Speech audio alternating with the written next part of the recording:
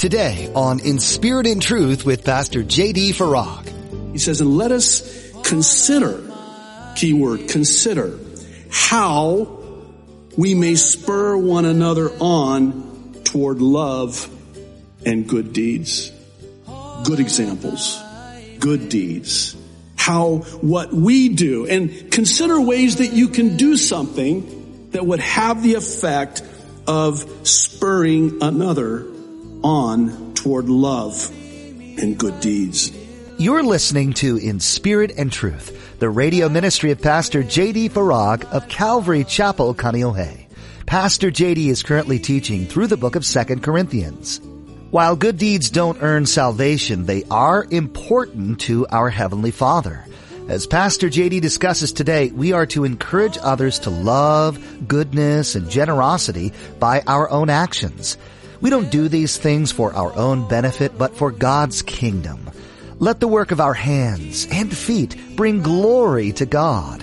Now, be sure to stay with us after today's message to hear how you can get your own copy of this broadcast. Subscribe to the In Spirit and Truth podcast or download the In Spirit and Truth iPhone or Android mobile app.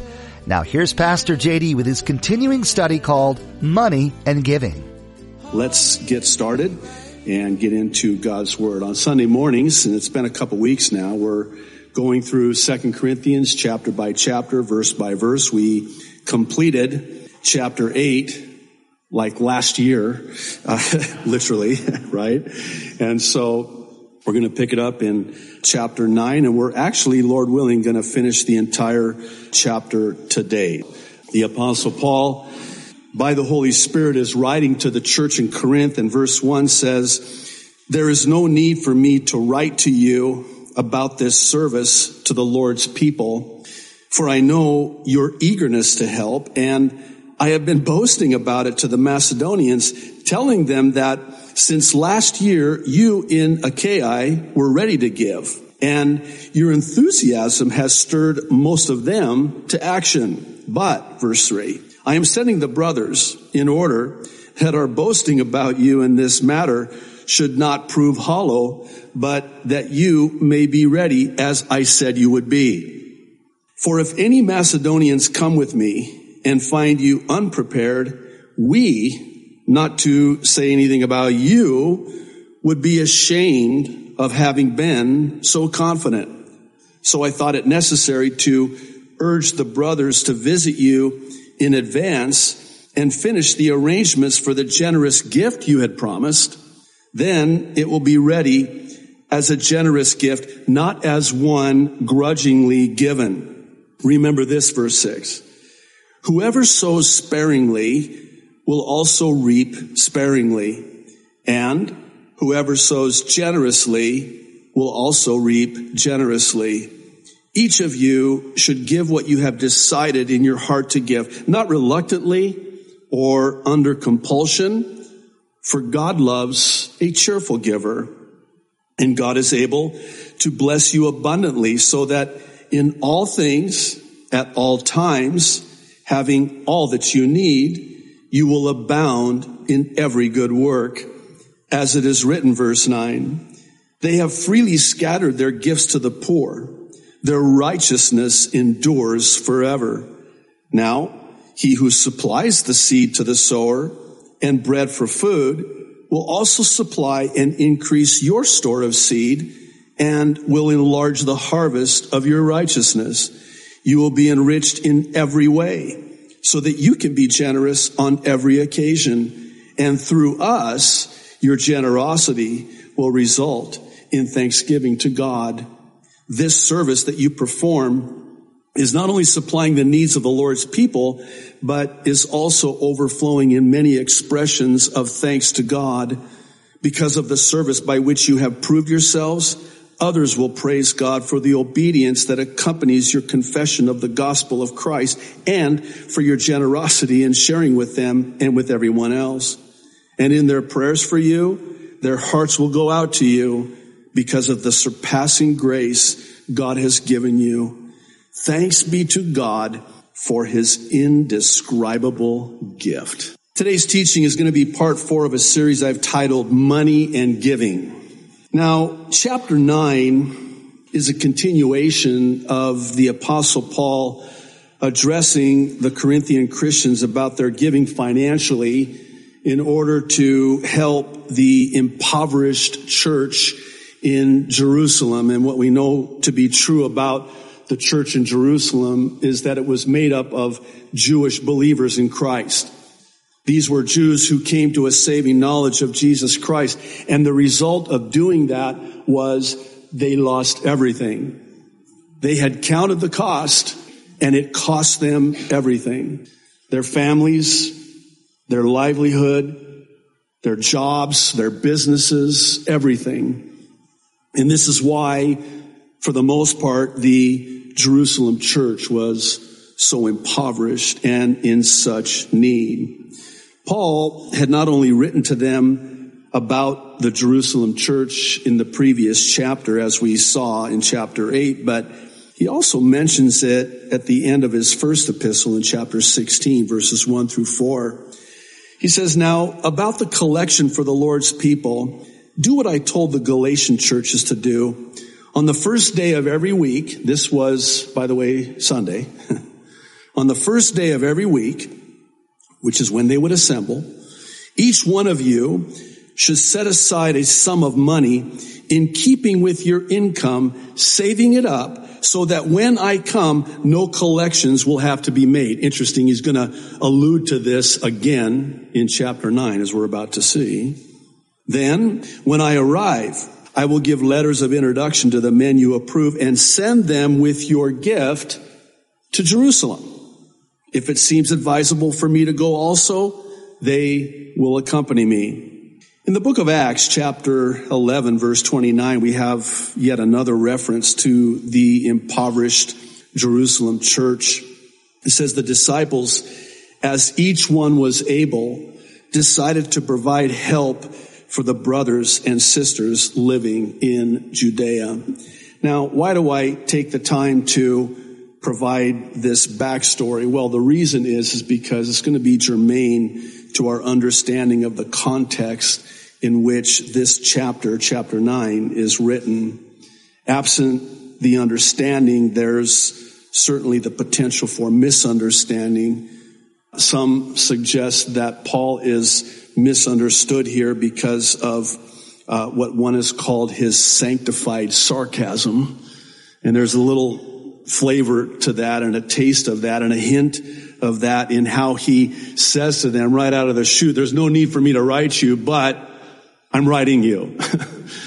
You made a commitment a year ago, and I have to follow up with you so that you'll make good on this commitment." He's sort of, in a sanctified way, shaming them via his sanctified sarcasm, which I've personally come to appreciate about the Apostle Paul. He was very blunt on many occasions, and it was needed on those many occasions. The Corinthian Christians simply had not yet followed through on a financial commitment that they had made 1 year earlier. And Paul is reminding them of that, saying to them, "You promised that you would give." Now, this is why Paul is writing them again. He's reminding them again of that which they had promised to do. And what I find interesting is it's not so much that Paul does this. I mean, we come to expect this from the Apostle Paul. It's not that he does it, it's the way he does it. And what I mean by that is he brilliantly, by the Holy Spirit, focuses more on the blessing of giving than he does the giving itself. And so what we're about to see is that our giving blesses first and foremost the Lord. It also blesses the Lord's people. And then certainly, as we're going to see, it blesses us as well. I want to say one thing before we jump into the text. There's only one place in all of the pages of Scripture where God declares, "Test me."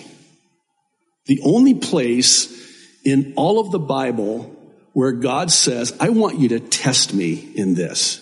In what? in the tithes and offerings. Here's the test. Test me. Well, wait a minute. We're not supposed to, thou shalt not test the Lord thy God, right? Well, this is the exception. This is the only time, the one time that God says, I want you to test me. Well, what's the test? We're going to test God? Yeah, test me. Just try, as we say here. Try see. Sorry. My wife says, don't do that. It just doesn't work for you. You'll forgive me. Test me and see if I won't open up the windows of heaven and pour out a blessing on your life that will be so immense, so vast, so big that you're going to try to figure out how to handle all that God gives in return. It's been said that we can never outgive God. And that is certainly true. There's a blessing that comes. And the first one is in verses 1 through 5. And it's that our giving blesses and perhaps better said, ministers to the Lord's people. In verses 1 and 2, Paul tells them that he really shouldn't, and this is where the sarcasm is, he really shouldn't have to write them about this, but he is anyway. And it's concerning the ministering to the Lord's people. But he does so, he says, because their enthusiasm had actually, maybe unbeknownst to them, stirred up the majority of other believers. And in verses 3 and 4, he says he's sending brothers in order that his boasting would prove true so that no one will be ashamed of his confident boasting. In other words, I'm going to send the brothers there. Please don't let me down. Please don't let me eat my words. And then in verse 5, he says he's doing this so that the gift they had promised to give would be ready as a generous one and not one grudgingly given out of an obligation. In other words, this was a get to and not a got to. They were doing this of their own volition, willingly, gladly, joyfully, and even cheerfully. Paul is touching on a very important principle in telling them their willingness and eagerness to give had both blessed the Lord's people and ministered to the Lord's people, but also it had stirred up the Lord's people as well. Now, the reason I see this as a really important principle is that, and it's sad because it's one for which we as Christians oftentimes either totally miss or worse yet, completely dismiss. It's that of our example. I don't know if you ever see it that way, especially when it comes to giving. Now, I realize and I am keenly aware that we're not a church that receives an offering in the formal, traditional way, where we have ushers bring the plate or the bag or whatever it is and pass it out to receive the offering. Now, again, nothing wrong with that. When I first moved here to start this church, the Lord had really impressed it upon my heart that we would not do that. Not, again, that there was anything wrong with that, but that I wanted the church to be a church that would give willingly and cheerfully of their own volition. So we've always had, for 13 years, 12 years, going on 13 years now, we've always had this box on a folding table at the old church, and it's still here. So one of the unintended consequences of that is we don't really get a chance to see people worship the Lord with their tithes and offerings when you pass out the plate or the offering bag. Now, you do sometimes see people that will go back there and they'll put their tithes and offerings in the agape box. But have you ever thought of it this way? That they're setting an example? They're setting a good example. This is the important principle that Paul is touching on here. You know, when we had our first service in here, one thing I had anticipated and noticed was that when we see people worship, we worship. And with this sort of, where the old church was just long and narrow, kind of like my sermons. This is so you guys over here, don't look at them now because it would be awkward, but, you can see them when they're praising the Lord. And they can see you when you're praising the Lord. But when you see people worship, it has this effect on you, and then you too are more likely to also worship. And is not our tithing, our giving, our offerings a form of worship? Yes, it is.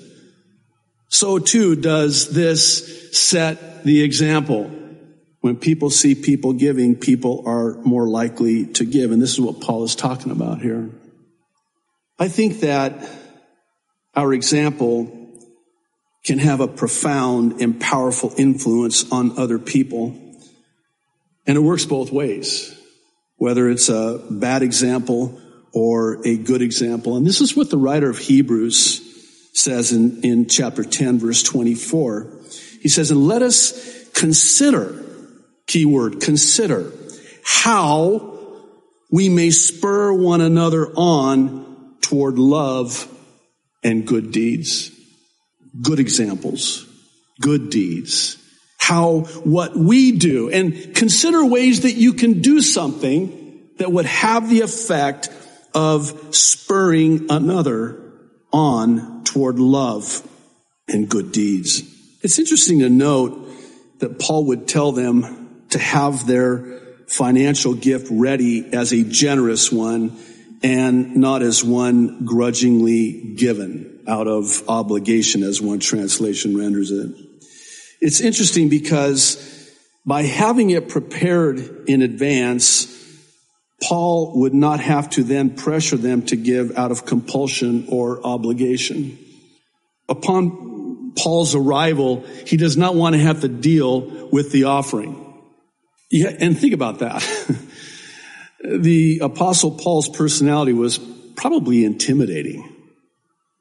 And he knew that just by the sheer force of his temperament and personality and even presence, it would have the effect of putting people in this position of, hey, I better give, Paul's here. He doesn't want that. And I love that about Paul. He wants the sole purpose to be, when he gets there, to minister to God's people. He wants that taken care of. I have to say, in all candor, that one of the things I love about not receiving an offering, first of all, I'm very uncomfortable when it comes to talking about money. I always have been. And I don't have to unless we're at a place in God's Word where God's Word deals with money. And that's the only time I really have to deal with money. The only exception was when we were finishing this beautiful church building that God enabled us to build. But I don't have to talk about it. You're never going to see a thermometer up on the screen. You know, this is our goal. You're never going to have a pledge card where you have to pledge and obligate yourself to giving X number of dollars a month. That as long as God gives me breath and I have the privilege of being the pastor of this amazing and wonderful church, that is not going to happen. That is not going to happen. I want our attention whenever we assemble ourselves together. I want our attention to be focused solely on the Lord and His Word, that the Lord would minister to us.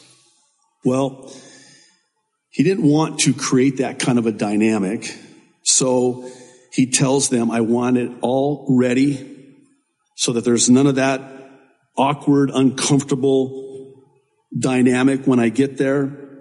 And there's another reason why I'm doing that. It's because God loves a cheerful giver. And to me, this reflects the heart of God.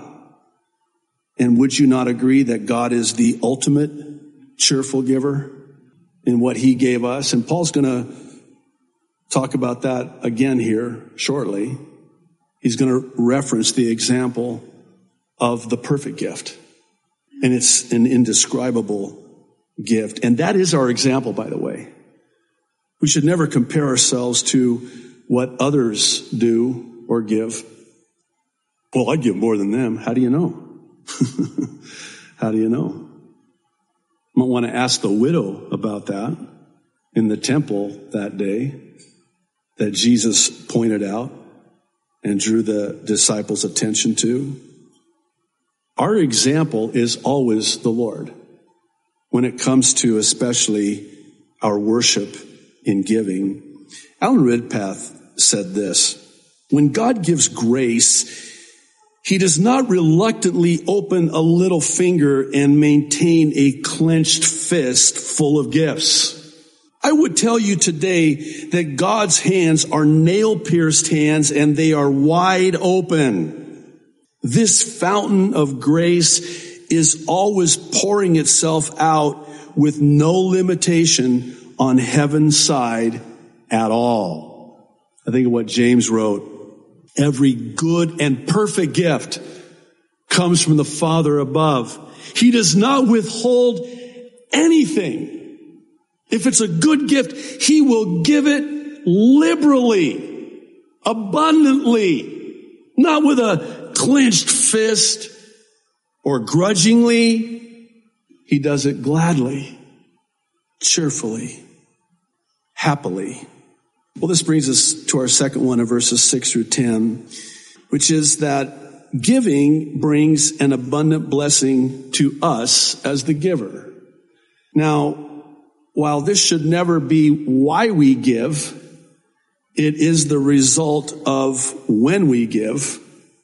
In God's economy, this is how God has ordained it.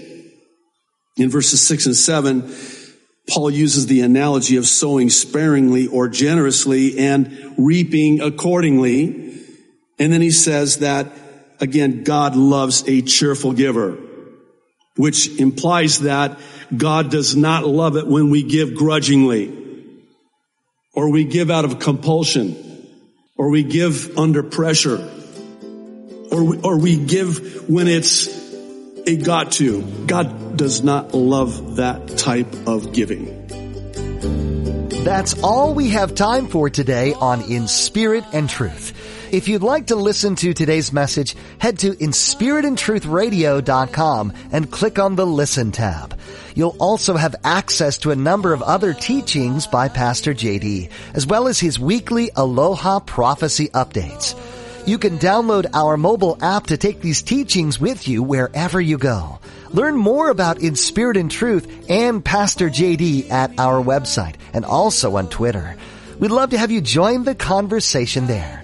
We'd also love to meet you in person as well and would like to invite you to join us for our weekly services here at Calvary Chapel, Kaneohe. We gather each Sunday at 8:30 and 10:45 a.m. and also on Thursdays at 7 p.m. And you'll find more information at inspiritandtruthradio.com. Just click on Calvary Chapel Kaneohe at the bottom of the page. Before we end today, Pastor JD has an encouraging word to share with you. It is such a blessing for me personally to be able to share God's Word with you on each edition of our In Spirit and Truth radio broadcast. Also, I'm so very thankful that you've tuned in to listen. The book of 2 Corinthians provides us a much-needed reminder of how divine power is realized in our human weakness.